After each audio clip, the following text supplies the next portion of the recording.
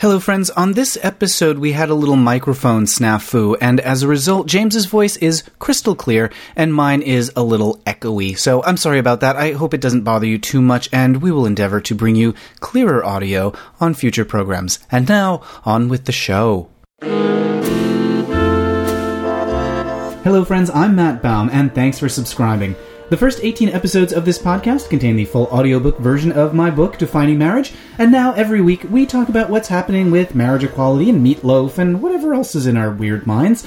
Hi, James, how are you? Goo gaga. Oh, no, you're not doing the baby voice on the podcast. No. Baby doesn't like it. We've given people so many glimpses into our private lives, but this is a glimpse too far. I'm a boudoir baby. The boudoir baby cannot make an I'm appearance. coming out tonight, the boudoir It's not baby. really even a baby voice. Gonna make it alright, boudoir baby. Goo gaga in me tonight. All right. Do you have a list of demands for you not to be making this voice anymore? What? It can't be delivered in the baby voice. Baby wants one booby All right. and booby. one lovey-dovey. Yeah, one lovey-dovey. A baby, a bobo, and a poo-poo. All right. Because baby did a bad one. All right. Baby needs a real bobo poo-poo. Okay. I'll get to work on those, and in the meantime, I'd like... Whoa, baby had a rough night. Let baby die. Oh, oof. Baby did a bad one today. Where has the baby been? Well, baby was recording a podcast. I can't believe I'm yes-anding this. What? Go on. The baby was in Kirkland recording a podcast. Goo goo gaga. Am I the baby? Are you making fun of me? Is this my voice? Because I was in Kirkland recording a podcast today. You too? No, don't you dare. Goo goo. You're simultaneously gaslighting and making fun of me? Boo boo baba. Okay. We have a lot of serious business to get to. Kakanana. All right. Kakanana. Okay. All right, Kakanana. I'm sorry. Goo goo gaga. We have to talk about the Pope. What? I know. Your favorite topic. Your old friend. My old friend, the Pope. How's he? He is speaking Latin. Uh-huh. He is wearing simpler shoes than his predecessor. Okay. Is he wearing Keds? He's wearing Keds, yes. Or are they white Vans? No, they're Skechers. Skechers. So he can skate around the Vatican. Mm-hmm. So he's the Poochie Pope. He's the Poochie Pope, yeah. He's going back to his planet eventually. He's got that curtain hair. Mm-hmm. Big sunglasses. He had some things to say this week about families and marriage. Like babies? Like babies make a family. They do. Babies don't make a family. Babies are evidence of a family? You don't have a family until you have a baby. You have to get one out of the garbage. All right. All right. What about a cat? Is that close enough to a baby? I think we'd need to go back to Vatican II and see.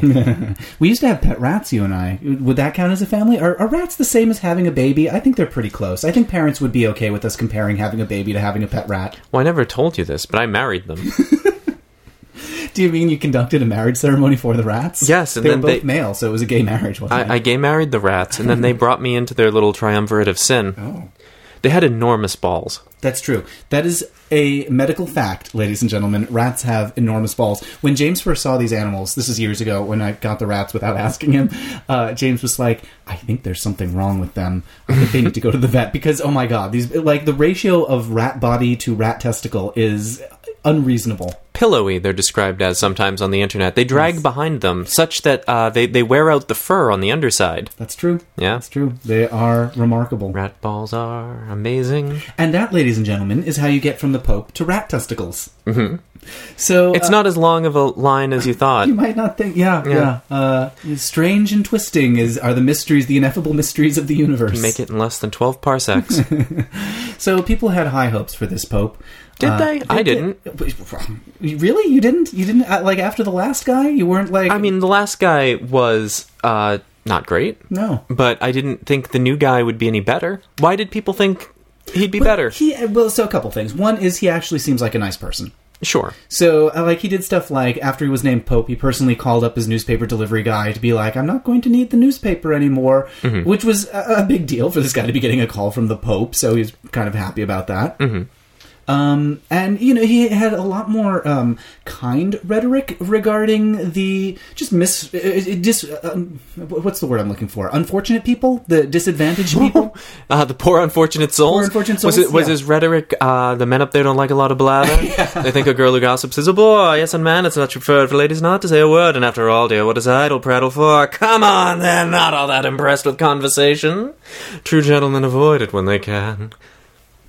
Did you know that they're doing a Little Mermaid concert? I just found out about this last night from Terry Bloss, a Portland cartoonist who's going to be on Sewers of Paris shortly. But anyway, he was telling me last night that Disney's doing a concert, a Little Mermaid concert, with Rebel Wilson as Ursula. You did tell me that, and I still don't know who she is. She's good. Okay. Anyway, moving on to the Pope. Oh, yes. So when he admits that in the past he's been a nasty. They weren't kidding when they called him, well, a witch. But you'll find that now of days he's mended all his ways, repented, seen the light, and made a switch. True. Yes. Boing. Listeners, you can't see this, but James just lovingly touched me. It was very uncomfortable. It was meant to be an evil seduction. Yeah, I don't know. It was definitely seductive. I'm definitely attracted to you now. Well, the Pope fortunately knows a little magic. It's a talent that he always has possessed. Now it's in his hat. Anyway. Sorry, you just made me laugh weirdly. I did. I tried to stifle the laugh and it just went out my ears. Went out your butt. The sound of things. When he was first poped, somebody asked him about gay couples and stuff like that, and or women priests and, you know, socially progressive stuff. And he was like, well, if somebody wants to be a Catholic, who am I to judge? And so you have that wrong. And the media had that wrong, by and large. Really? Yeah, I mean, so what I saw, the most accurate reporting on that is that he was asked what he was going to do about gay priests. Okay. And he said that if somebody's heart is pure and they are seeking God, I'm paraphrasing, this isn't literally what he said, but if somebody is seeking God, who is he to judge? Which is just a nicer coat of paint on the regular old catechism. There's nothing new there. Okay. Well, no, exactly. They weren't asking about gay couples. So people heard nicer sounding language around the same idea. So, I mean, contrast this to Ratzinger and who was before him, Pope John Paul, who were responsible for something that's known in the gay community, fleetingly in the gay community. Not a lot of people are even aware of this, as the Rat Letter. Okay. The Rat Letter was was signed with huge balls. Just a big ball print. Yep. That was the Pope's signature. That's how he signed everything. He would teabag an ink pot, and then he would teabag a Vatican epistle. No, doesn't that one of those like ancient things, like ancient Roman Catholic traditions, is the Pope always has a rat on hand and an inkwell? Whenever he needs to sign something, he grabs the rat, dips it in the inkwell, and then splats it on the paper, and that's how he signs documents? He does. Those are the rat letters, and those rats have to wear Pope hats, too. They wear a big mitre. Oh my goodness.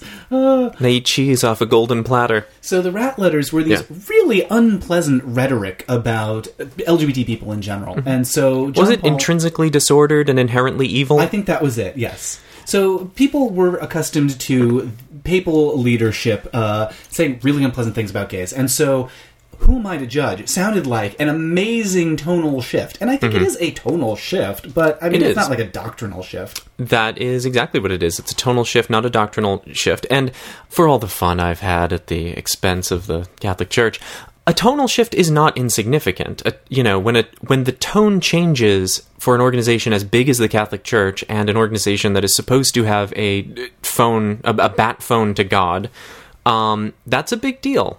So yes, going from intrinsically evil and inherently disordered to who am I to judge is a big deal for the followers. But it really doesn't change the workings of the church at all.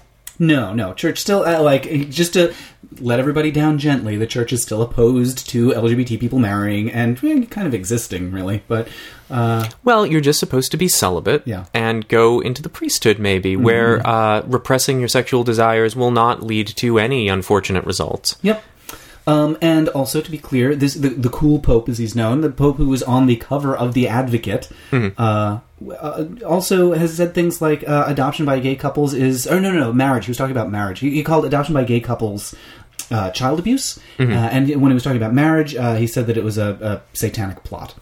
So, and this was years ago, so he's never really been a great friend to the LGBTs. Sure. However, when he was saying those things years ago, he was trying to get on Ratzinger's good side. One of the things about the hierarchy of the church is that it's super duper political.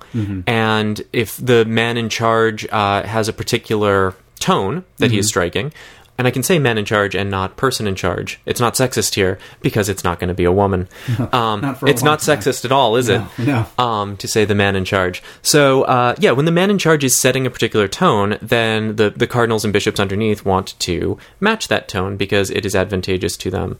And as we've seen with people who dissent from the current pope, he punishes them. As is his wont. He can reassign high-ranking church officials to be like the Knight of Malta or something and just go F off to some island where no one will ever hear from you again. Honestly, that sounds wonderful. Sure. Yeah, I want to be the Knight of Malta. The Knight of the Malt Milkshake. That sounds amazing. Do you think he gets as many malt milkshakes as he wants? That is the privilege and the curse of the Knight of Malta is that milkshakes are materializing everywhere and he has to drink them all. But only at night. He's a werewolf. Well, that's the other curse of the Knight of Malta. So the Pope issued some form of document that has a Latin name that I don't really understand, but you would probably know what it is. And he had a bunch of things to say about marriage and family.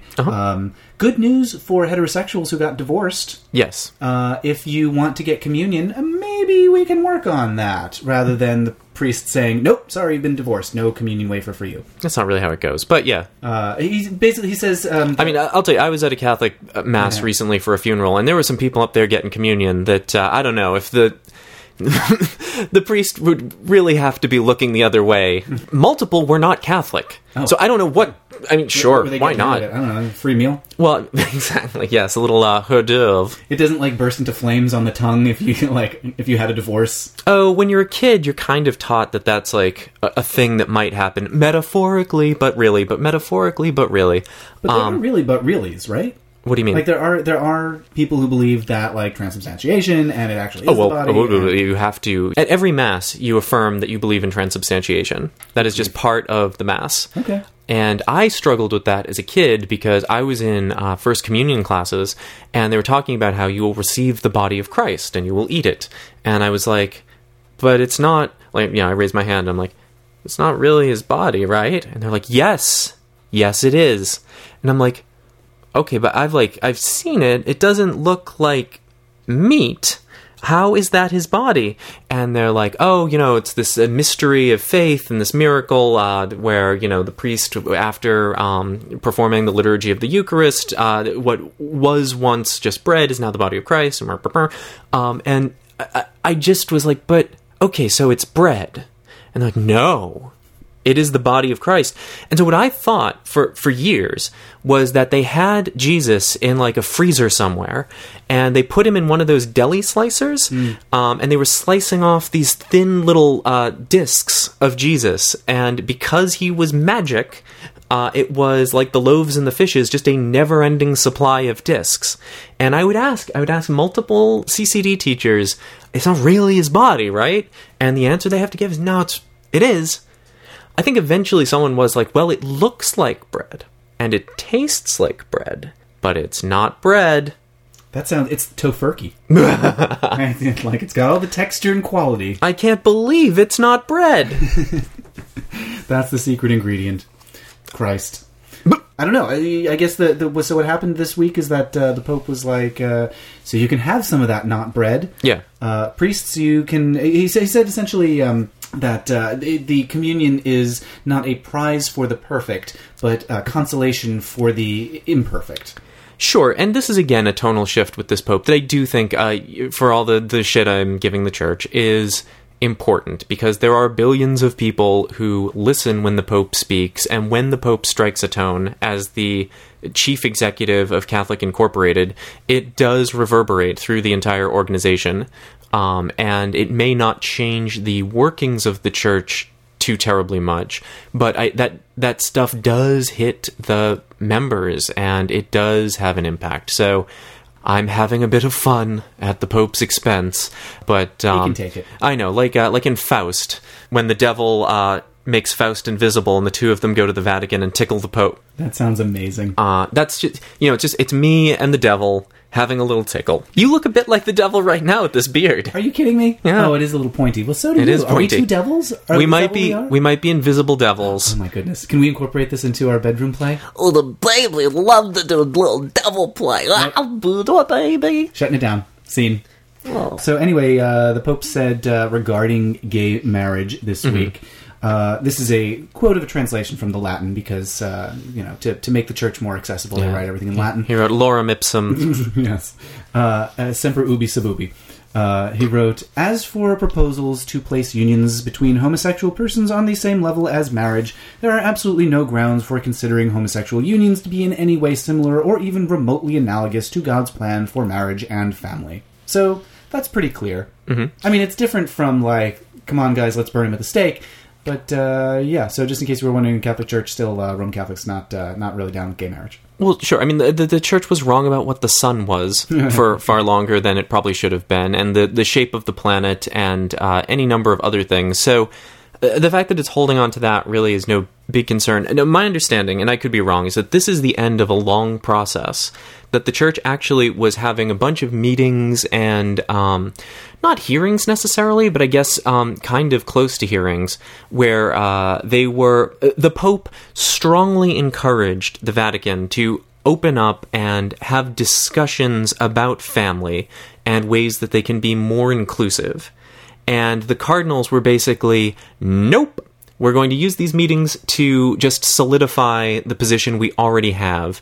But we will be more inclusive where divorce is concerned, and also where annulments are concerned. So, Catholic Church, I don't know if you're aware of this, had this notion that once you are married, there is no unmarrying, because the flesh God has made one, no man can sunder. And so, whether you're divorced or not legally has no bearing. If you were married, and then you remarry, you are committing adultery. Mm-hmm. You are committing bigamy. And so, they had this process, and you may recall that this caused a bit of a stir in England at one point in time. You talking about Eurovision? Yes. The church's position on marriage had a major influence on Eurovision. Okay. That's what Waterloo's about. So if you were a divorced person, the way to remarry or to get back in the good graces of the church was to get an annulment, which was basically the church would say, you were never married in the first place. It wasn't a real marriage, so God never put your flesh together, so sure, man can take it asunder. Which just creates all these it's like a logic circus, because children who were conceived in a marriage that was later annulled are still considered legitimate, because this is a thing that we still have to think about in 2016, are still considered the product of a legitimate marriage because at the time the parties believed they were married. And so the children are okay, but the marriage technically never took place.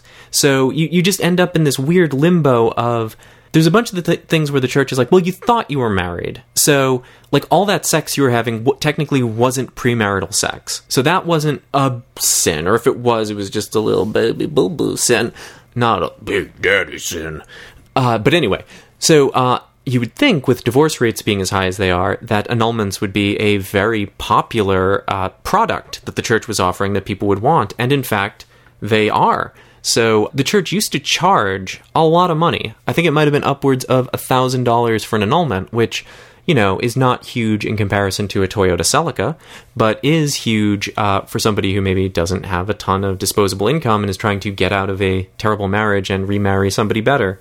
So I believe another thing that they did to be more inclusive was either lower or in some cases eliminate that charge so that this particular product is now more accessible. So if you are divorced, maybe you can have communion, and you can also maybe get an annulment a little bit easier. This sounds like what happens on a soap opera when they fire all the writers and they bring in a whole new staff and they have to figure out how to undo all the bad storylines from the last batch of writers. Mm-hmm. And so they retcon everything and it was all a dream and someone else had amnesia and the rules are all changed and someone else was an evil twin.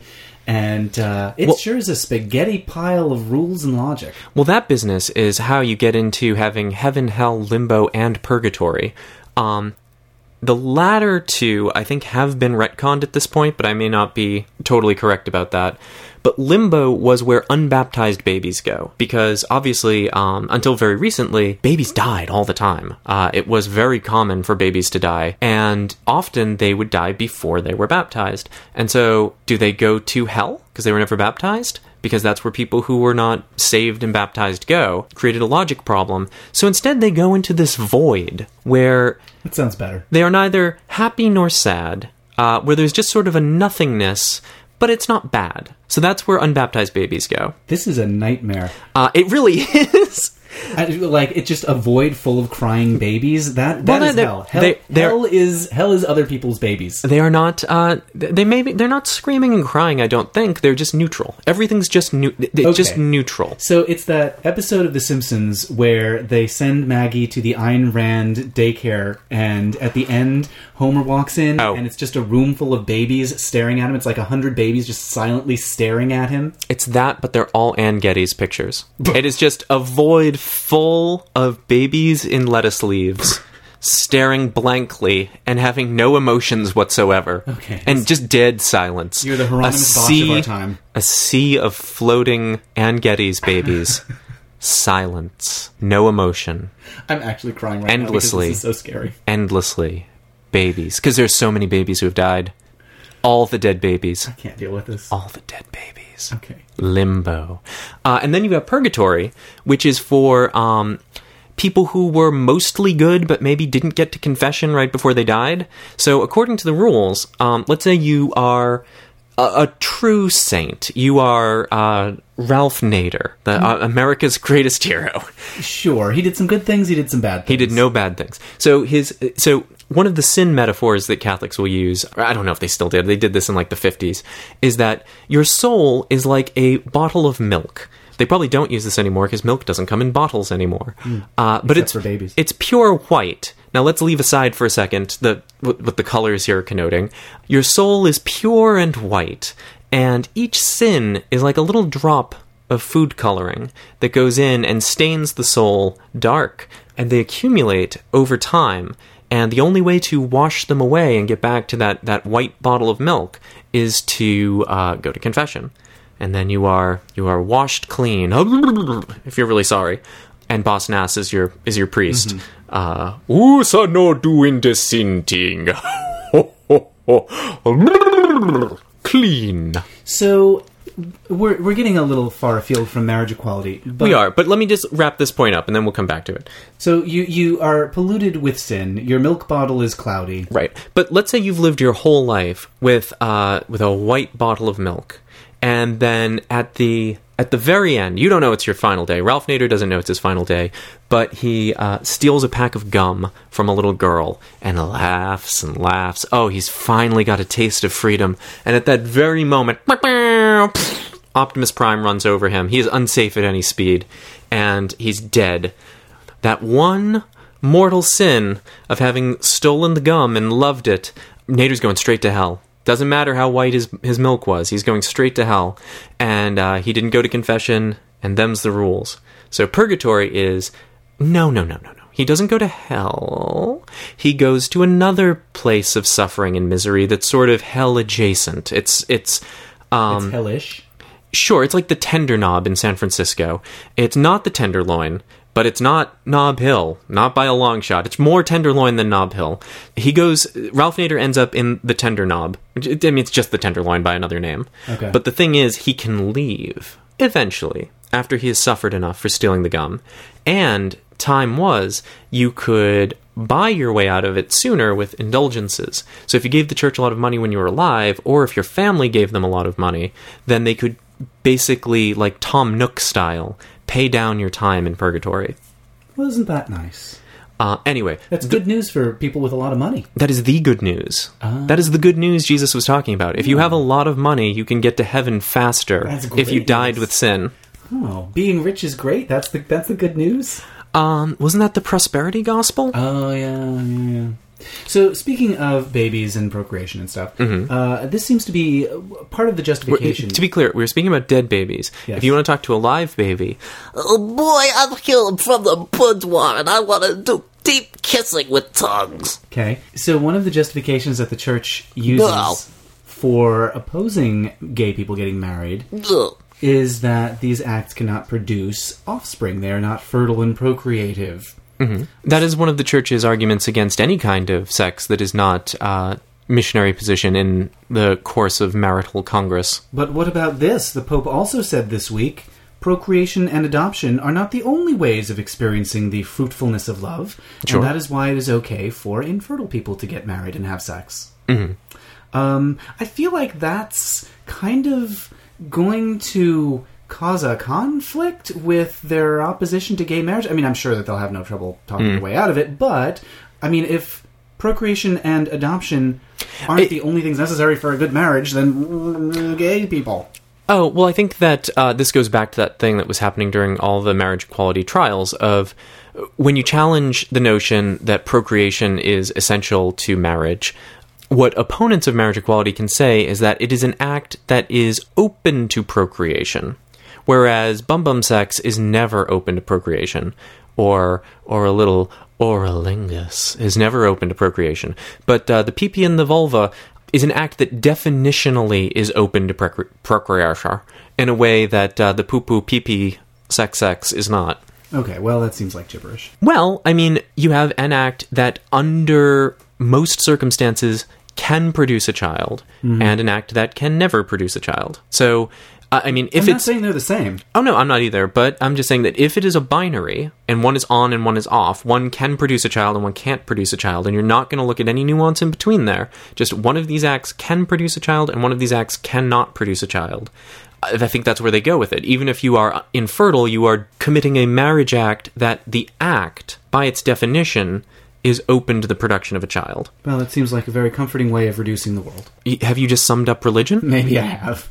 There you are, folks. There you have it. That's the slogan for religion. A very comforting way to reduce the world. Yes. So the Pope has a new friend, or he's going to have a new friend visiting his house for a little sleepover. Is it a rat? It's someone who might have some words to say to him about gay marriage. If they happen to meet in the hallways, if they happen to bump into each other, they might not. Bernie Sanders is going to the Vatican. Oh, how nice for him. Yeah, isn't that nice? It just coincidentally, just a few days before the New York primary. I mean, Yep. It's really, like, what are the odds? Well, so I will say that Bernie's economic point of view and this Pope's, I think, are in line. I agree. I think, like, and Bernie himself, like, is making a big deal about that. He's saying things like, if you think I'm a socialist, wait till you see this guy, the Pope. And wait till you see Jesus. I mean, my goodness, you want to go all the way down the line. Get a load of this guy. Yeah. With whom Bernie may have more than one thing in common. Sure. So Bernie's going to speak specifically at a organization in the Vatican that is not run by the Vatican, but was founded by the Church, and all these things are kind of interconnected. Right, Da Vinci Code. So he's going to be speaking at a organization that advocates for social justice within the Catholic Church, not adjacent to the Catholic Church, not within it, but adjacent to the Catholic Church, and it's all run by, obviously, members of the high-ranking church leadership. Oh, you don't have to tell me how this shit works. Okay, you know. I'm saying this for the listeners. Yes. So Bernie's going to go talk to them. There seems to be a little bit of disagreement about whose idea it was to get him over there. According to the person running this organization, Bernie reached out in a very discourteous way to ask that they have him there. According to someone else with the organization, they invited him first. Of course, Bernie's people are saying, no, they invited us. We didn't ask to go to the Vatican, but they reached out, so of course we might as well say yes. Sure. It would be rude. So he's going over, he's going to talk about social justice and economic equality. Maybe he'll throw in a few things about some of his other policies, but I kind of doubt it. I doubt it as well. I think he's probably going to stick to economics, where I think he and the Pope are very much in line. When I was in high school, and I went to a Catholic high school, if I haven't made that abundantly clear on this podcast, we had a class in social justice and sort of economic justice as well. And the Church's position on that is pretty much just down the line what Bernie Sanders has been saying, and it's been that way for a really long time. It's just that neither John Paul II, who was a big fan of Reagan, or Ratzenberg really wanted to, again, this is a tonal thing, really wanted to elevate that part of the message. They liked powerful people being their buddies. And this Pope, I think, does actually give a hoot about people who are not powerful, which is a shift, and it is a positive shift. Again, I know I keep ragging on the church, but it is a positive shift to have a pope who is interested in policies that benefit the overwhelming majority of people who are members of the church, and not a tiny, tiny number of people who run it and are friends with world leaders. Yes. Also, to be clear, this was not just defining marriage endorsing Bernie Sanders for president. We have not. No, we have complete disinterest in endorsing one or the other of the Democratic candidates. Well, I think we endorse both. Yeah, I mean, sure, I don't know of course, about you. I endorse both. Yeah. I have I'd a be delighted preference, for either. Yeah. but my preference is not that big a deal, to be honest with you. No, it is not relevant. Yeah, so They're both great. they're both the bee's knees. Did I sound like really facetious when I said that? Because I actually think like we're really lucky to have two excellent candidates. No, you just sounded kind of exhausted, which I think is completely fair. You sound because I like- slept all day. I don't know what you did all day. Oh, the baby did some fun ones. No, I think what I mean is you sound exhausted and exasperated with all the arguing about, like, oh, Hillary's better, oh, Bernie's better. No, whatever. They're both fine. They're both great. I like them both. Well, there are reasonable discussions to be had about the pros and cons of both of them, but they, I think, are two excellent candidates. Yeah. And hooray for us. I mean, Yeah. what a terrible time. Well, I mean, to be the other... Republican. Yeah, exactly. I mean, to not have one in the bunch... Yeah. I don't know. That's a good candidate. There were people who I think liked Rubio, but he just was not very exciting. And this is a season where exciting is all that seems to matter. Yeah, I think that's the future. I think that's the future I of agree, our dumb I agree. country. Yep, and that's why we're going to see next presidential race. It's going to be I don't know, Donald Trump versus Gallagher. He does poll really well with watermelons. No, wait, he wouldn't, would he? No, the watermelons hate him. Oh, Fortunately, we've dispensed with the one watermelon, one vote doctrine. because he smashed them all. Yeah, there's no one left. Anyway, He's big with poncho manufacturers. yes, he's in the pocket of Big Poncho. Ponchos, tarps. Wasn't tarp the technical name of the bank bailout? I think that's correct. See, Gallagher. We have him to thank. Gallagher is responsible for bailing out the banks. Thanks, Gallagher. Puerto Rico. We've never Yep. been there. It seems like a Nope. nice place.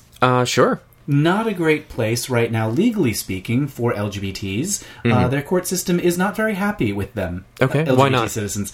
So, as you may have heard, the U.S. Supreme Court said that you have to let gay people get married now. Sure. There was a judge in Puerto Rico that said, no, we don't. Okay, but see, I don't know what the deal is there, because I know Puerto Rico is not a state, but it is affiliated with the United States in a way I don't...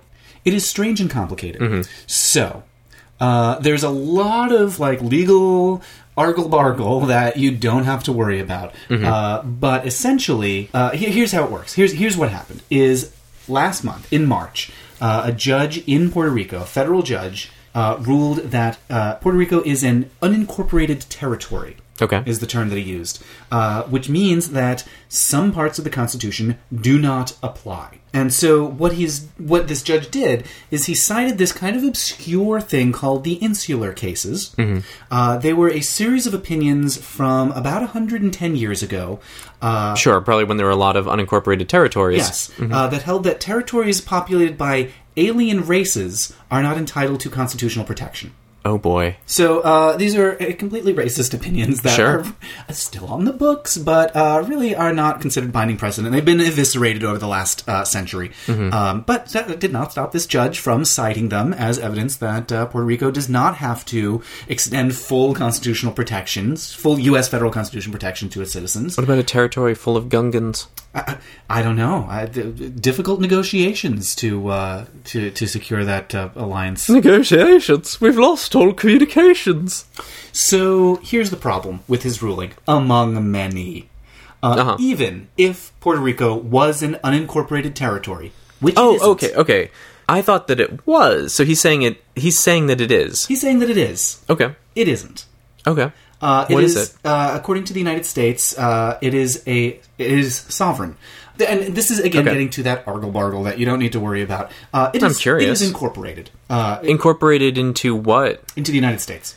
It is a part of the United States. You cannot say this is just a bunch of real estate that doesn't have any laws. is essentially what unincorporated territory would mean in this context, and it's ridiculous. Okay, but it's sovereign, so is it part of U.S. sovereignty, or is it sovereign unto itself? It's complicated. It's sovereign Okay. unto itself as part of the U.S.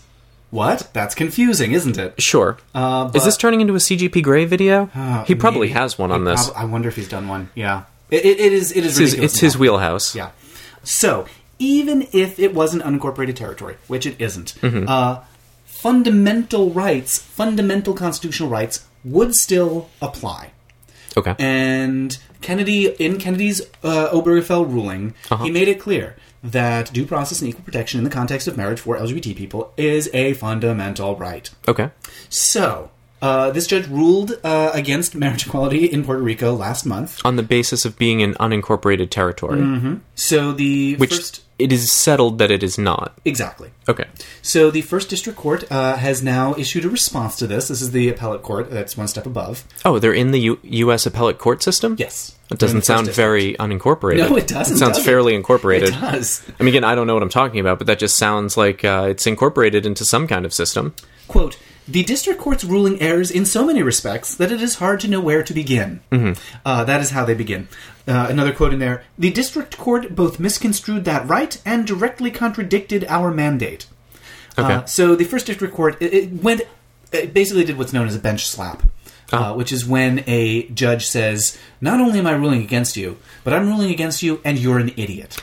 Is that also what they say when after a football game the coach rubs the player's butt? Yes, that is what a bench slap is. That's the origin of the term. Yes. So the First District has ordered this judge, has ordered Puerto Rico not only to, basically said, you have to rule the way we're telling you to rule right now, and also this judge who ruled this way, he can't rule on this case anymore. He's off the case. Interesting. Yes. Okay, well, so what... Okay, so what happens in that situation? What happens next? Open and shut case. I mean, it is done. The case is done. I mean, they could appeal to the U.S. Supreme Court. Who are the litigants in this? So government officials in Puerto Rico are the ones who would be responsible for appealing this. Because this case was brought by a group called, I think it's called Puerto Rico Para Todos. Okay. Who were basically challenging the constitutionality of the marriage ban in Puerto Rico.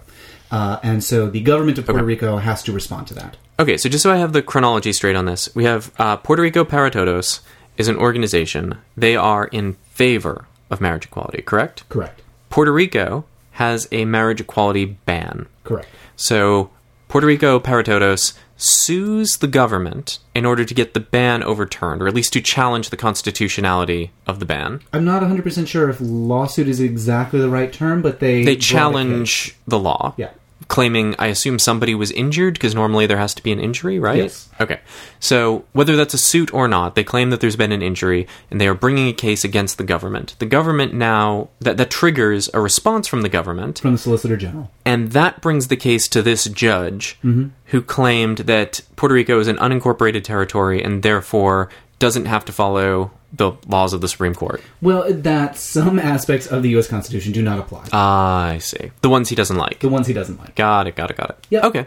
And so that was appealed, and the appellate court said, that's stupid, and you can never hear this case again. Go away. Yes, they said you have to enter this judgment as we say, and the case must be reassigned to a randomly selected judge. Okay. And it's possible that the government may appeal. The Solicitor General could not appeal, but could petition the U.S. Supreme Court for a rehearing. But Got it it. would be insane for them to do that. That's what I was going to say. What's the likelihood that they'll do that? Infinitesimal. It is practically zero. Okay, so that now brings me to hooray? Yes. Is that victory in Puerto Rico is what you're saying? It is. Oh, well. So, Hooray. Okay. Yeah. Congratulations to everyone in Puerto Rico for, and our condolences to you on this terrible judge that you have that is probably going to be ruling on other cases. Well, we have enough terrible judges in the mainland U.S. Yeah.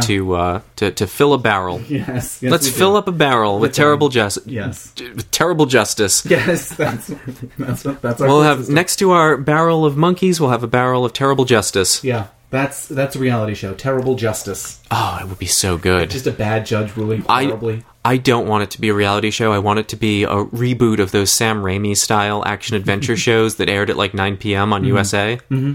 Like Cleopatra 2525 or Jack of All Trades. So would it be like a revenge show where like there's some vigilante who is avenging the bad rulings and getting some sort of revenge on the judges? Or would it be just a really bad judge who in some sort of action way issues terrible rulings? I think it's a lawyer who doesn't understand the law, and so he just breaks them all in his pursuit of people he doesn't like. I think that's great. Terrible Justice. Yeah, Terrible Justice. And is that his name? His name is Terry Bolson, and his sidekick is a spunky kid. Sure. No, his sidekick is a boudoir baby.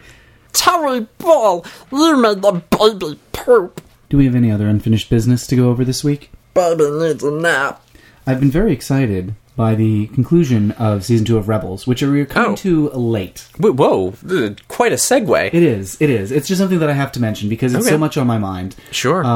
I find myself thinking about Rebels a lot over the last few days. No, we just saw the Season 2 finale. Let's set a little context here. You're talking about Star Wars Rebels, the animated series that airs on Disney XD. Yes. And has recently wrapped up the second half of its second season. Yes. Because it might just sound like you're talking about, like, Confederates. Yeah. No. I'm not talking about, like, guerrilla warfare. I'm not talking about the Dukes of Hazzard.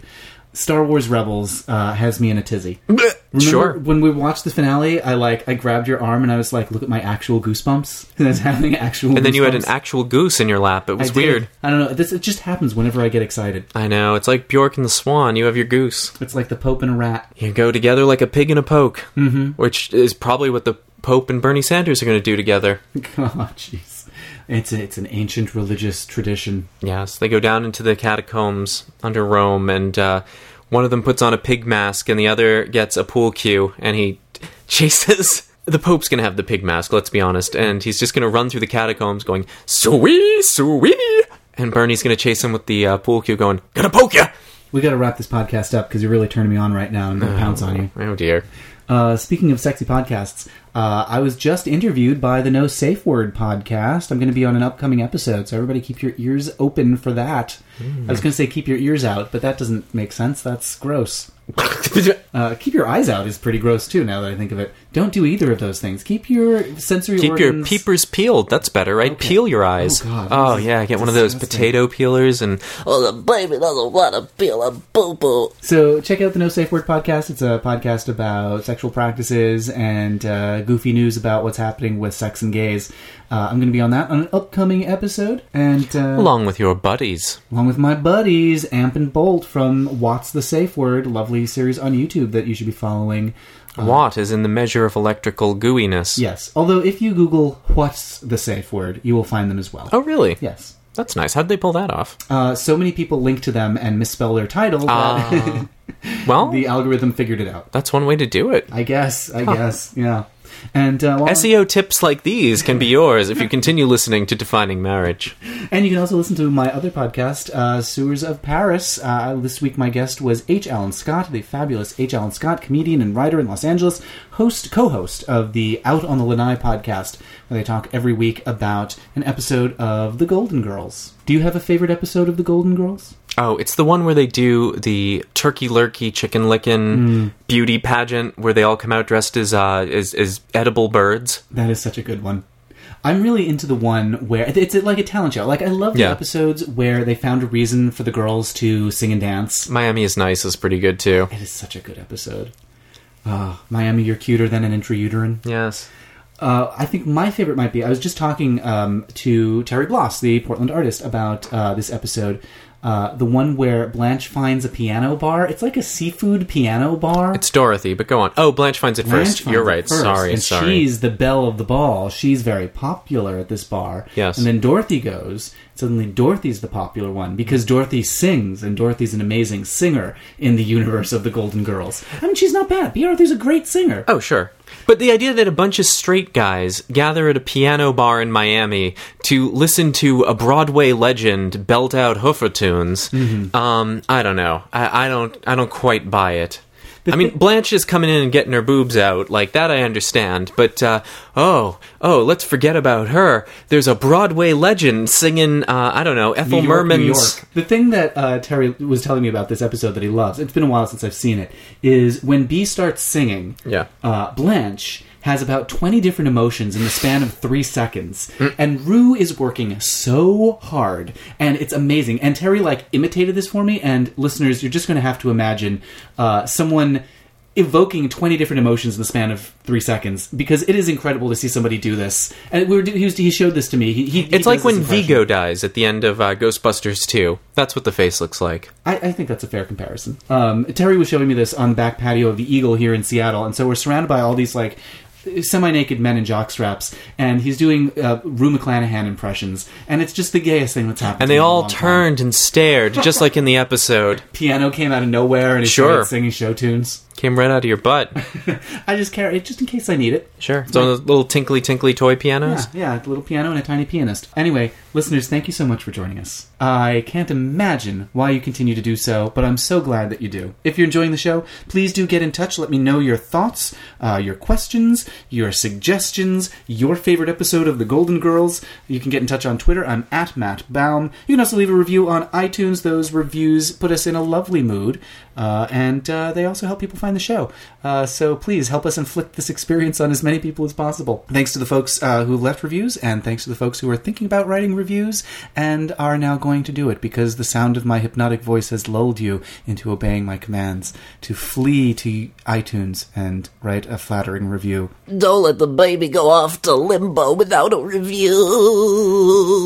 Please ignore the baby. You can also read my book, Defining Marriage. That's on iTunes. It's in print or in ebook or in audiobook. And you can find my Sewers of Paris podcast at sewersofparis.com. And now, by the power vested in me by the internet, I hereby pronounce this podcast over.